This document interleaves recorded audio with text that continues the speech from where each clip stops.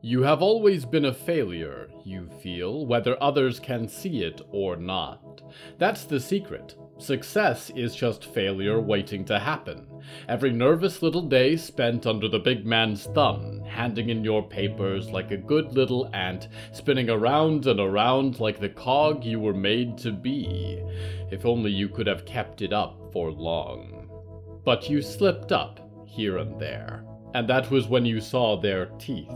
They were waiting for the day, and you quietly decided to make sure that day would never come. So you plotted and pocketed and prepared to run out into a vast universe. But there is the failure again, clinging to you like cigarette smoke. And they seized you, dashed you against the stones. We cast you out, they said. Do not return, or we will not be so merciful. And yet, even here in the darkness, people need your help.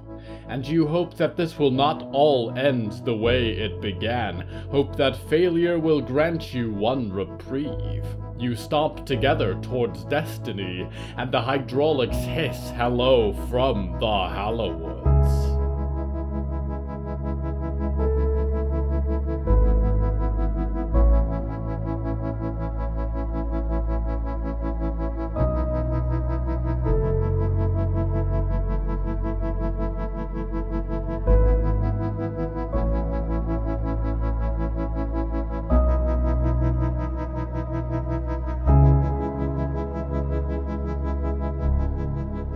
Right now, I sit in the remains of a chapel. Its stones have not weathered the ages well. It sits in a sea of garbage and detritus, the silent remains of mighty New York City. No crucifix hangs above the altar, but instead a bleeding devil, wishing for all the world that he had been a better friend. The theme of tonight's episode is failures.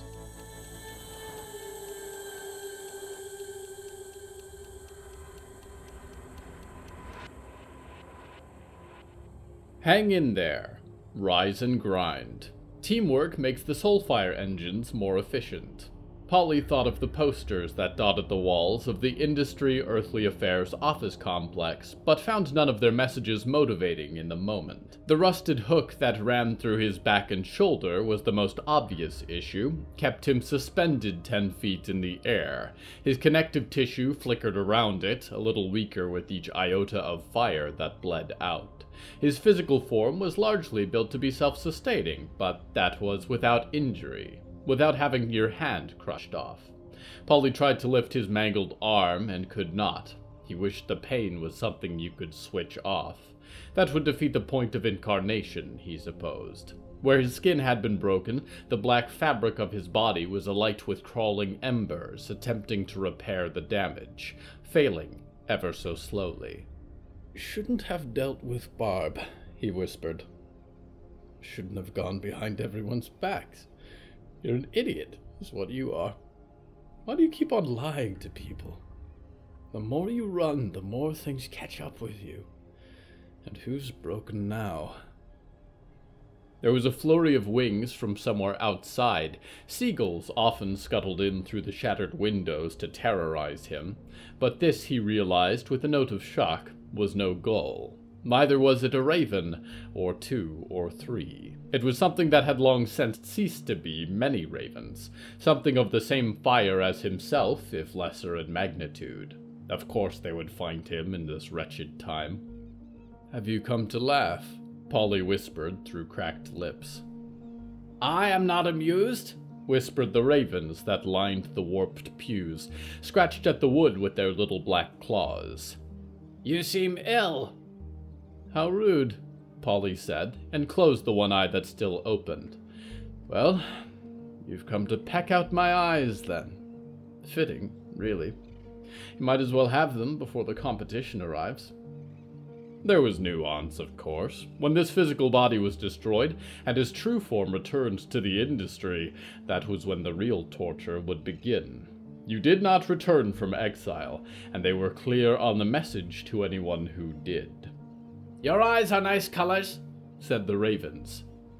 "The same colors as I am. I do not wish to eat them." Well then, said Polly, and he let his head fall back down, stared drearily at the ocean water lapping down the church aisles. To what do I owe the pleasure of your visit? You have something I require, said the birds. A single raven came hopping up to the altar, stood on it, and stared up at him with soulless little eyes. Perhaps two things. If it's demon blood or agony, you're in luck, said Polly. And we've got self-importance and stupidity half off. Bit of a closing sale. The first is a book, whispered the raven. Powerful book. Many secrets. You're still after my manual, Polly sighed, and spat out the blood that pooled in his mouth. Good luck finding it. It's probably out in the ocean somewhere, along with my jacket and all my other things.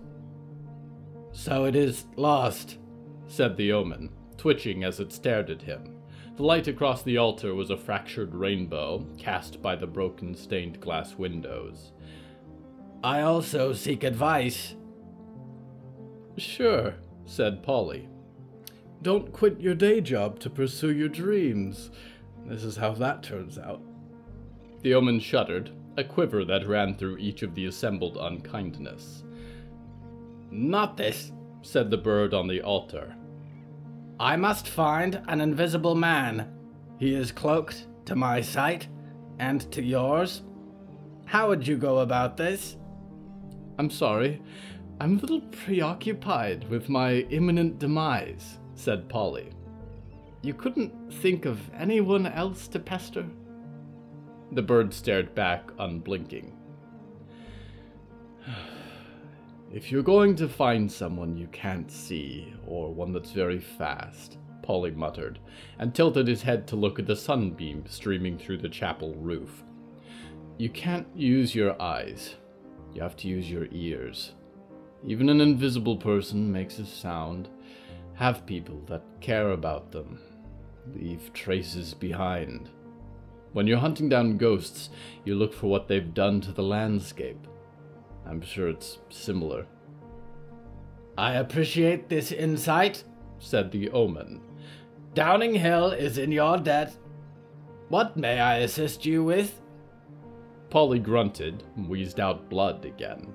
There was the obvious, of course. Let me off this chain. But Rick would be somewhere close enough to watch, and Polly had run out of friends. Yuretsi was likely dead, and Mort lost in the wilderness or crying on the shoreline still, and it was best that Mort stayed away. Rick was a ticking bomb. I'd like you to deliver a message, Polly said. If it's no trouble. I am beginning to feel like a pigeon, said the omen, and the raven on the altar shook its little feathered head. What is the message? And to whom? Somewhere out there is a highly visible heap of metal named Mort, said Polly. Red deep-sea diving apparatus. You can't miss him. And you should tell him that I love him. And that he's got to grow up now very fast, and I'm sorry about that. And that I wish I'd been a better... There was a boom as the front doors of the chapel flew open, and the raven scattered immediately, escaped through every broken window. Polly squinted in the sunlight, could make out a bulky shape with one massive arm. Getting comfortable with the birds, devil man? Called Rick Rounds, boots stomping through the shallow water as he approached. What can I say? Polly said. They have a sixth sense for the dying. Rick stopped, mismatched light glowing in his eyes, his hand of thorny vines writhing of its own accord. He smiled, a strained, pearly grin. That they do, Devilman. That they do. Rick reached out, and his arm of thorns extended to trip a makeshift lever, and Polly reeled down to the ground, bounced off the altar into the water with a sickening thud. The hook still impaled him through the shoulder, and he felt a yank as the chain was pulled taut. Polly rose to his feet unsteadily, stumbled towards Rick. Seems you've been rather obsessed with me, Polly said, and bared his teeth. Whatever will you do when I'm all gone? Don't you worry about that, Rick said, and turned for the door. You and I are gonna go for a little walk. Polly supposed his feet shuffled forward, and his brain kept him upright, but as he walked out into the blinding sun, he was somewhere else entirely. A little breakfast booth at the Resting Place Hotel, where Mort and Yuretsi sat beside him, laughing and enjoying breakfast, and acting for all the world as though they were free.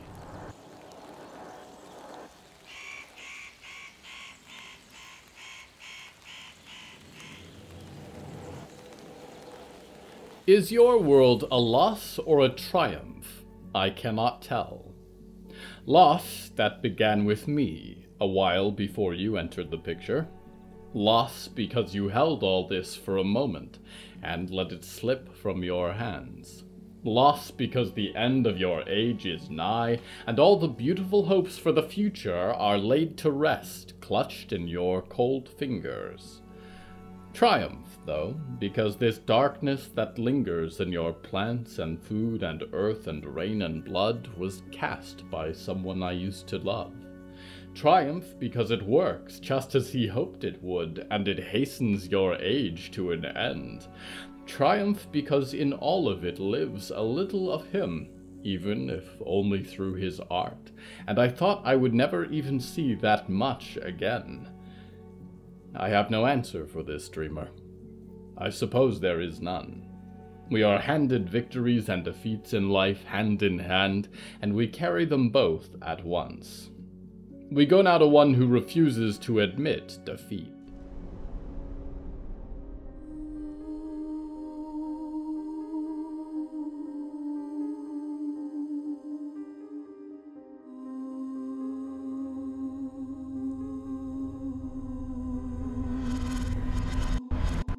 Clara's vision was not completely impaired without her glasses, and on a bright day she could make out shapes well enough that nobody might ever notice, but she kept them close for reading, which was a constant occurrence, and for situations like being lost in a tangled forest in the middle of a cloudy night. Unfortunately, it was the latter, and she did not have her glasses, so she followed the screaming instead. There were multiple sources that she could make out, an unearthly wail that she thought could be Harrow, and somewhere beyond, bursts of shrieking that echoed over the treetops with a volume that only Arnold could produce. And then there were the ferocious, almost human cries of the three-eyed deer that thrashed through the trees. And maybe that distant howl was Victoria, running fast and far away into the pines. Clara pushed through a bough of piercing needles and tripped, ripped through the knees of her pant legs as she stumbled. Where was Riot with an RV when you needed her? She hoped in that moment that Riot was okay, sleeping like a stone in a warm scout post bed 100 miles away. But I, Clara thought, am done running. Dog smell? She whistled. Here, girls? She waited a long moment, crawling to her feet, and then there was a point of light in the deathly forest, her ghost of a dog bounding through the pines, snapping and leaping at the huge slope of one of the flesh-eating deer. Dog smell! Heel! She called again, and followed after the dog, the only clear thing in her vision. The ghosts were always sharp as crystal. After a last thunderous yap, the hound came fleeing towards her, circled around her legs, tried to lick her knee with its intangible tongue. Good girl, she whispered. Can you find Harrow? Take me to Harrow, okay? The hound looked up at her with eyes that seeped like ink on wet paper, and then loped into the trees, paws barely brushing the ground. She tailed it as quickly as she could, and branches whipped past her in the shadow, tore at her clothes and hair as she passed. The sounds grew louder, and she reached an open space, one she almost recognized. She had sat with Friday here a few nights ago, and although she could not see it, she knew there was a steep drop down into a ravine below, and wetlands discipline that soaked the forest beyond it. And there, running dangerously close to the edge, with a ravenous deer thrashing behind them, was Harrow. The animal was as large as a car in the shreds of moonlight, and as dark as the night sky. "Dog smell? Sick 'em," Clara said, and her hound rushed forward, crackled like lightning, and collided with the deer. There was a snap of pharyngeal jaws and cracking antlers, and the deer disappeared entirely, fell down past the edge of the cliff into darkness. Harrow fell to their knees, sobbing quietly, and Clara ran over, scraped her knees again as she slid beside them. "Harrow," she said, "are you okay? You're bleeding." "I don't think it's mine," Harrow whispered, and the trembling student looked up to her with pitch-black eyes. "She's watching. The moon is watching. She's all worms inside." "What?" Clara said. "Okay. Harrow, do you know where Friday is? Or Arnold?" Harrow nodded limply and lifted a hand towards the cliff edge. "Oh, God," Clara said. "Just stay here, okay? Dog smell, stay. Stay with Harrow." The ghostly hound trotted back over and sat next to them. She was not sure that Harrow could even see the dog, but it made her feel better regardless. "Harrow, tell me you'll stay put," she said. Harrow seemed distant and toppled over onto their side, lay quite still in the underbrush. "Be dead," they whispered. "Hope she believes it. Hope she stops staring." "Close enough," Clara sighed, and pulled herself to her feet, and stepped carefully towards the cliffs. Any step could be a 40-foot drop. "Friday," she called, and stepped out further, and thought she could see something shining below in the trace moonlight, and then with a crumble of loose stone she was falling. There was a bounce, a stunning impact that took the wind out of her lungs but somehow cushioned her landing.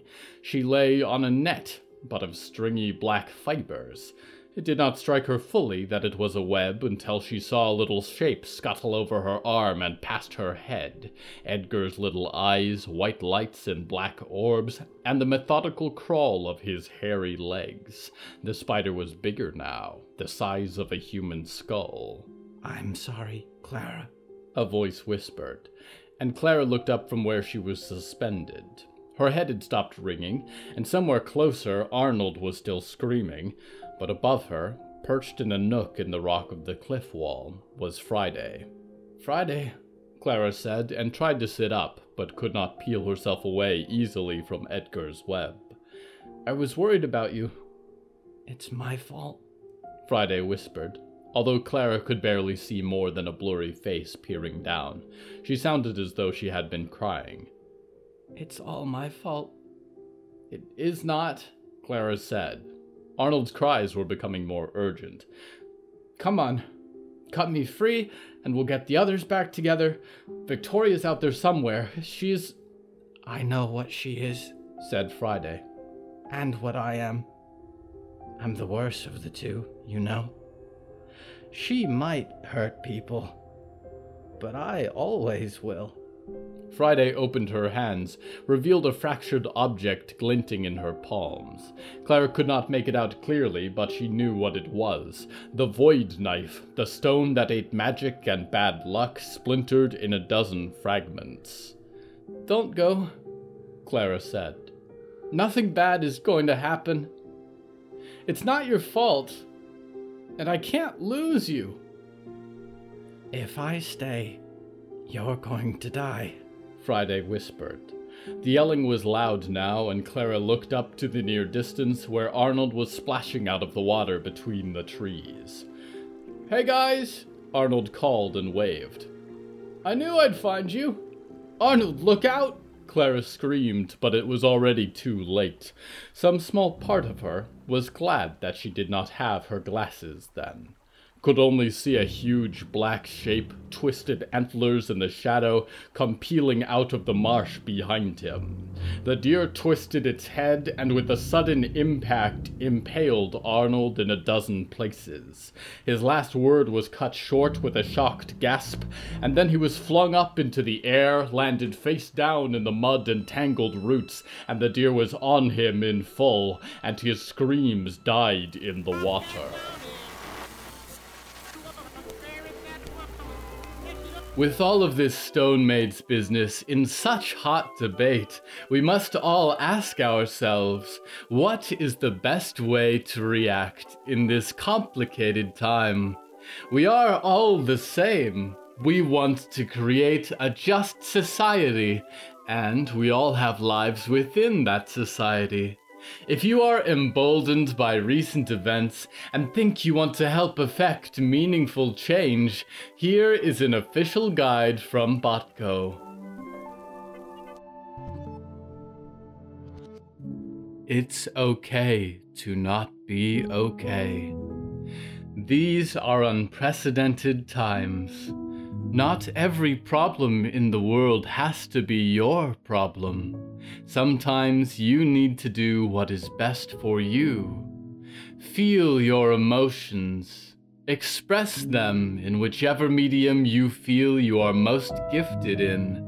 Raise your voices by updating your status and messaging in support of the movement. We promise you are being heard. And of course, it makes a difference. The next time we are deciding policy, we will consider all those things you wrote and posted to your relatives. Good. Do you feel the anger bleeding out of your system now? That's enough activism for one day's work. Wow, it's stressful to build a brighter future, isn't it? Now that those strong emotions have passed, it's time to face the truth. If you want change, the only way to get it is properly. You must let the system run its course, and you can make the biggest difference by continuing to live your life. Participate in polls, write lengthy opinion pieces, stick it to those people in charge. It's a horrible tragedy and a real shame. Of course it is. But you can't expect violence to solve your problems. They can't take you seriously unless you are calm and composed and polite.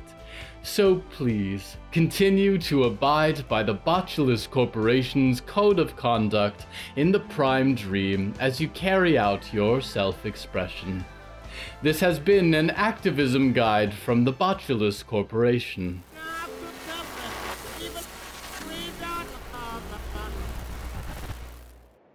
What to do when the powerful inflict injustice. Once I would have said, play by the rules. Secure change politely and with dignity. But then I realized the ones I besieged were the ones who made the rules, and they cared not for me. I would do things differently now, dreamers, if I had the chance. I would use all my eyes to observe their weaknesses, my connection to their thoughts to find all that they value, and send friends to strike them when they did not expect it, take away what they held dearest in the universe. I would no longer be a comforting presence in the dark, but one who watches through the trees because they are hunting you. A shadow beneath your bed that is reaching for your ankle, a skeleton in your closet prepared to throw the doors open and consume your soul as you lay sleeping. I would take a form with many teeth and stain them red with the blood of my enemies, and I would not be afraid, for even if it cost me my life, I would have died all at once rather than live and wither. But I let it slip away. And now we both live with the consequences. We return now to Clara Martin. Friday! Clara screamed, but could not pull herself free from the spider's web. Help him! Cut me loose! Anything!" "He's already gone," Friday whispered, perched like a gargoyle in the cliff above her. "If I stay here, you will be too." Friday tossed down an object then, and Clara lunged with her free arm to catch it, cold to the touch and oddly sickening to her stomach, a little fragment of the void knife. "Friday!" Clara called again, but when she looked up, Friday was gone, and Edgar with her. Clara grunted and took the stone in her hand, began to slash herself free. The little stone cut her fingers as much as it did Edgar's web. She could still hear the deer shrieking and grunting between vicious rending snaps and swallows. Clara began to fall away from the web, and it smoked as she removed it. It trapped souls as much as bodies, she knew. She dangled for a moment, and then cut the last string and fell another 8 feet into the rocky ravine, felt an unpleasant jolt run through her legs as she landed.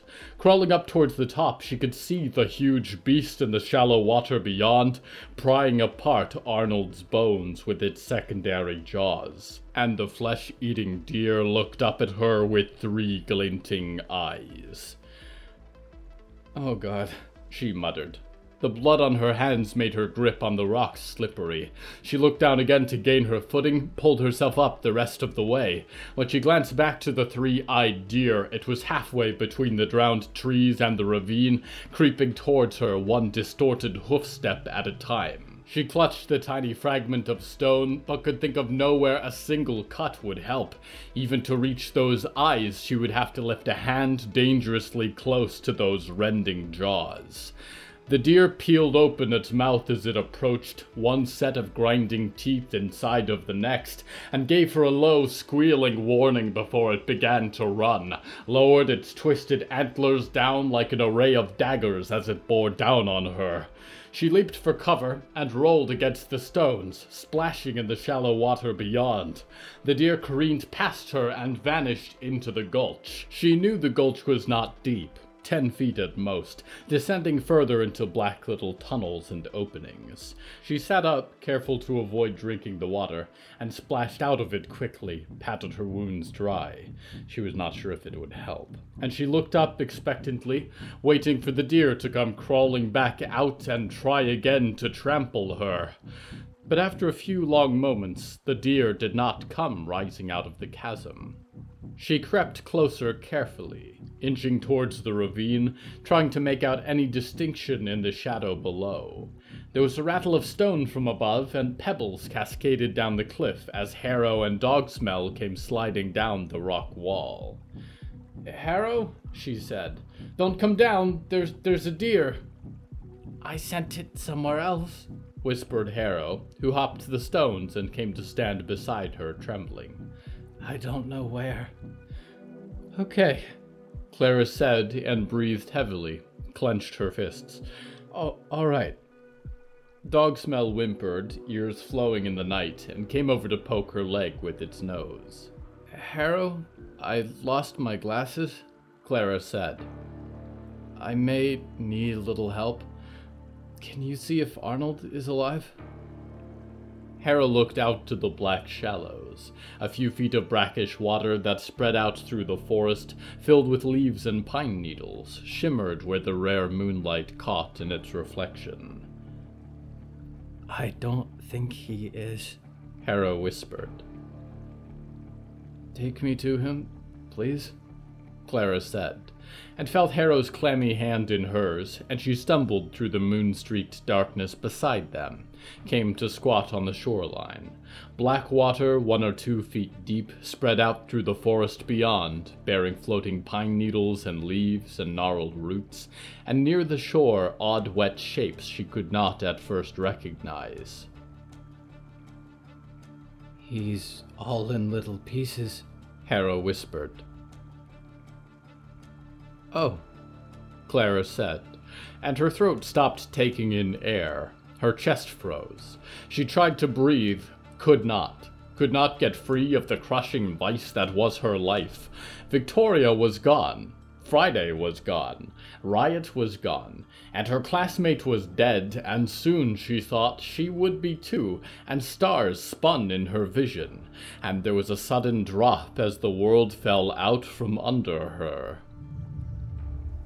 When she came to, she stared at a sky that was a little pink, as in the early hours before the sun has begun to rise. She lay in the mud and tangled roots of the wretched shoreline, and as she blinked awake, found that Dog Smell sat beside her head, looking down. She sat up carefully, and ruffled the space where the hound's ears were, and found Harrow curled up in a ball beside her, spattered with mud and blackened blood. A hairline crack seemed to run through the porcelain white of their face. "We're alive," Clara grunted, rubbed at her eyes, found her hands caked with soil. "Miserable, but alive." "We won't be for long," Harrow murmured. "Unless we get out of here." "From the swamp, you mean?" Clara said, glancing around. Curiously, Dog Smell was the only ghost she could see. Perhaps Arnold's spirit had moved on quickly. "From this forest," Harrow whispered. "Friday was right. It's going to eat us alive." There was a splash then from the water beside them. A fish, Clara thought at first, but as it flapped she changed her mind to a big pale frog. Harrow reached out and snatched it up and held it in their hands. It was none of those things, Clara realized, but Arnold's grubby pale hand, the color of boiled eggs, foaming green at the broken wrist and twitching with all its webbed fingers.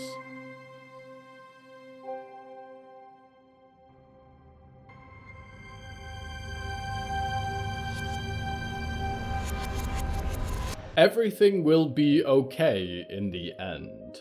If it is not okay, it is not the end.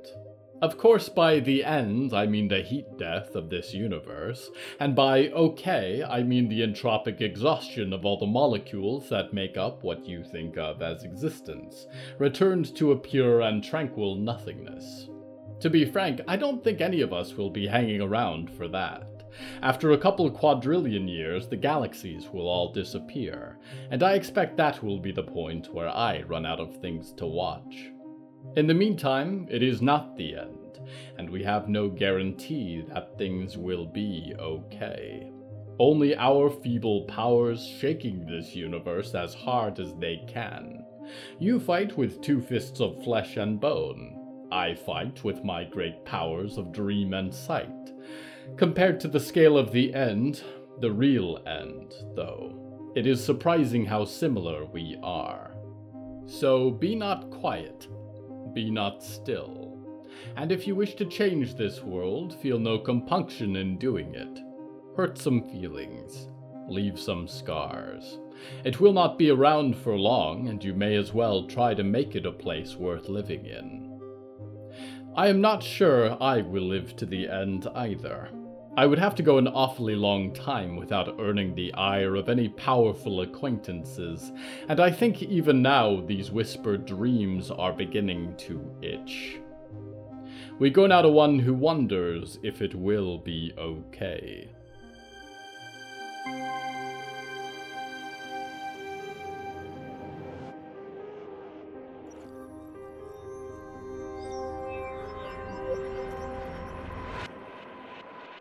Moth cowered on Moth's knees. To speak was to invite a response, and so Moth stayed silent. "Are you listening to anything I'm saying?" said Uncle Gale, squatting down. Moth could catch glimpses of his reddened face between Moth's fingers. "This world is a meat grinder, you understand? It doesn't care about your name or your goddamn adjectives.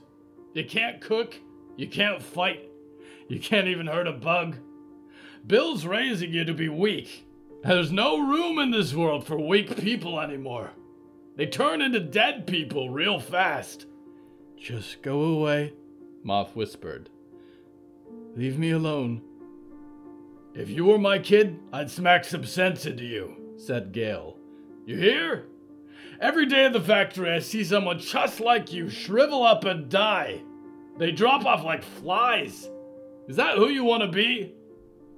Moth did not respond, and Gale shook Moth's shoulder with one hand, raised his other. "Gale!" said a voice from the back of the room, and Moth's dad was there in the door, pale light outlining his frizzy hair. "What are you doing?" "I was just explaining an important lesson, and you won't forget it, will you, Butterfly?" "Moth?" Moth whispered. Bill approached like a Midwest thunderstorm and stood toe-to-toe with Gale, and spoke through gritted teeth. "Moth is 12, Bill said. Just a kid. That's not an excuse anymore," Gale replied, staring uneasy daggers. "You're raising this kid like it's the 2000s. It's not. It's a deadly world out there."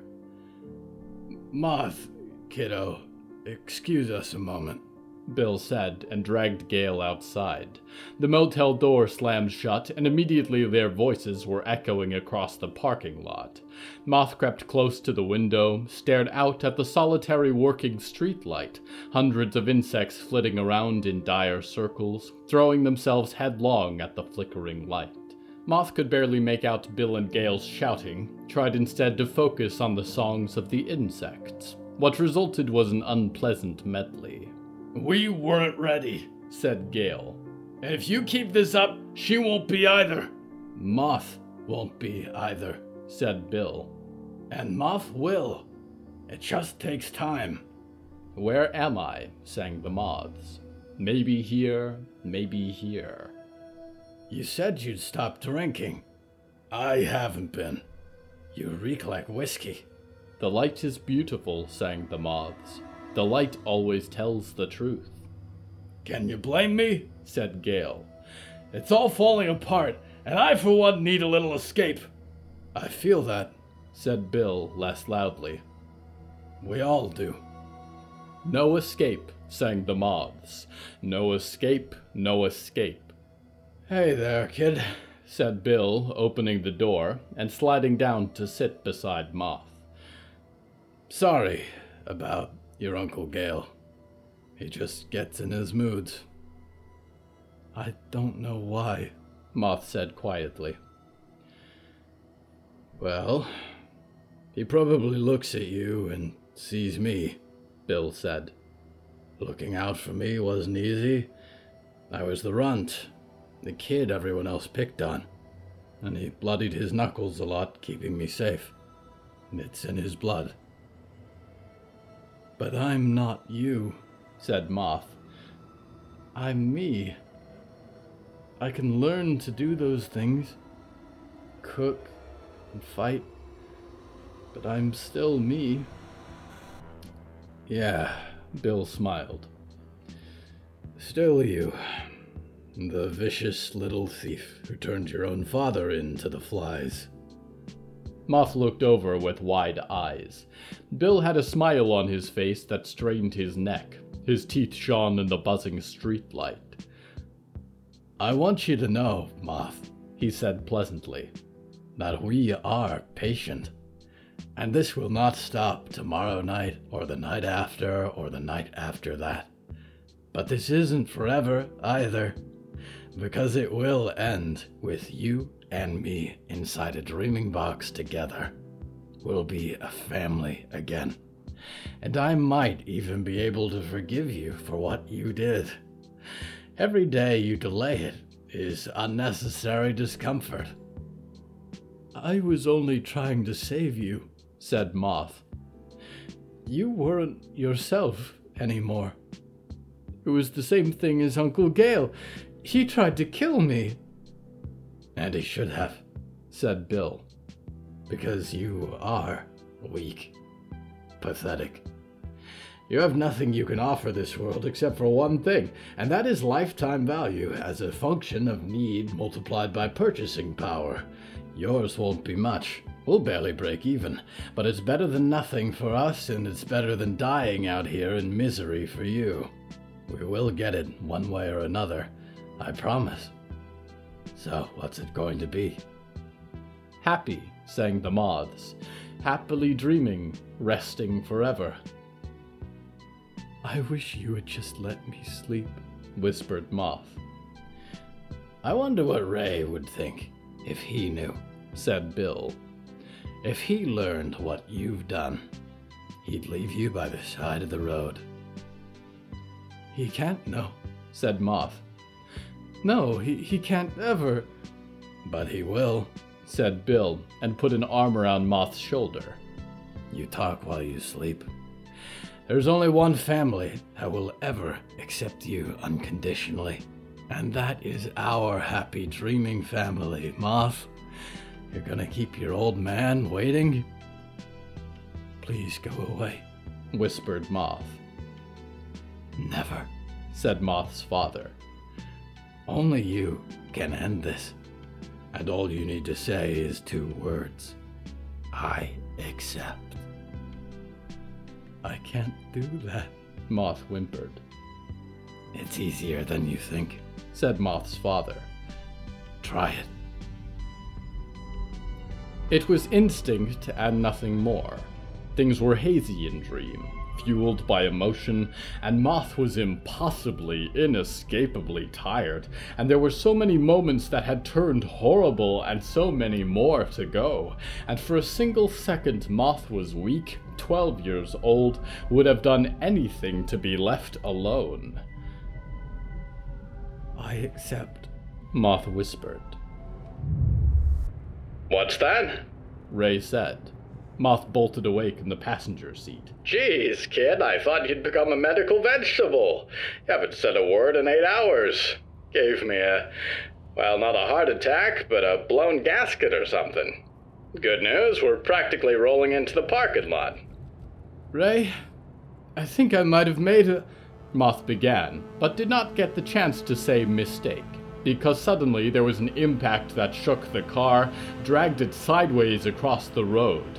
Tires blew and rubber burned against the asphalt, and there was a roar of thunderous rotors shredding the air like a swarm of locusts. Then there was a shower of sparks as metal saws ripped through Ray's soft top, peeled him open like a tin can, and then long metal graspers were tight around Moth, peeling Moth out amidst a flurry of laser cutters and twirling blades. Moth was pulled into the air, and with a final flash of light, Moth watched as Ray's chassis split into 2 pieces, went spinning in opposite directions. One half of the automobile crashed through a large urn-like sculpture, the other rolled through an overgrown sign that read "House on the Rock." The remains of the automobile sparked with white flame, crawled along his roof and doors and hood, burned without fuel, and Moth could almost see writhing forms in the flames, split apart and screaming. And then Moth was up into the sky, and the arms of the cluster closed around Moth completely, and Dream enveloped Moth one last time.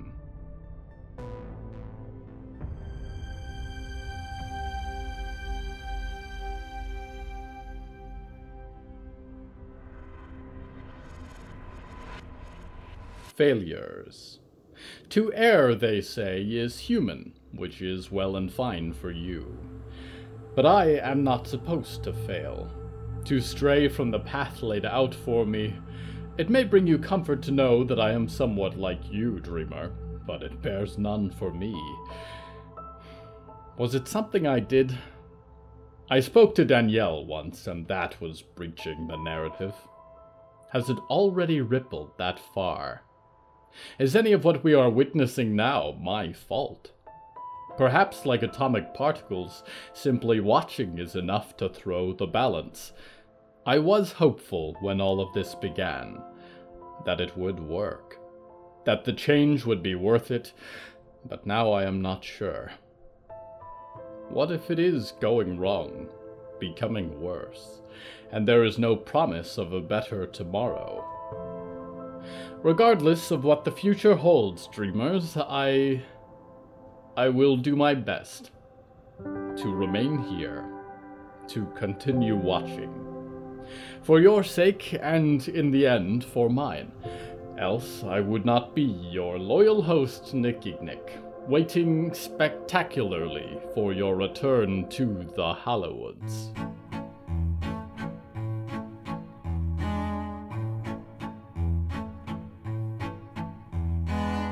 Hello from the Hallowoods is written and produced by William A. Wellman. Hello, that's me. If you enjoyed this show, please don't forget to follow it and share it with a friend. The bonus story that goes with this episode is called Somewhere Else, and is available on the show's Patreon at patreon.com/Hallowoods. Because we operate without ads or sponsors, our supporters are all that keeps this show going. Plus, supporters get weekly bonus stories, behind-the-scenes content, exclusive merch, and even more. Merchandise and episode transcripts are available at hellofromthehallowoods.com.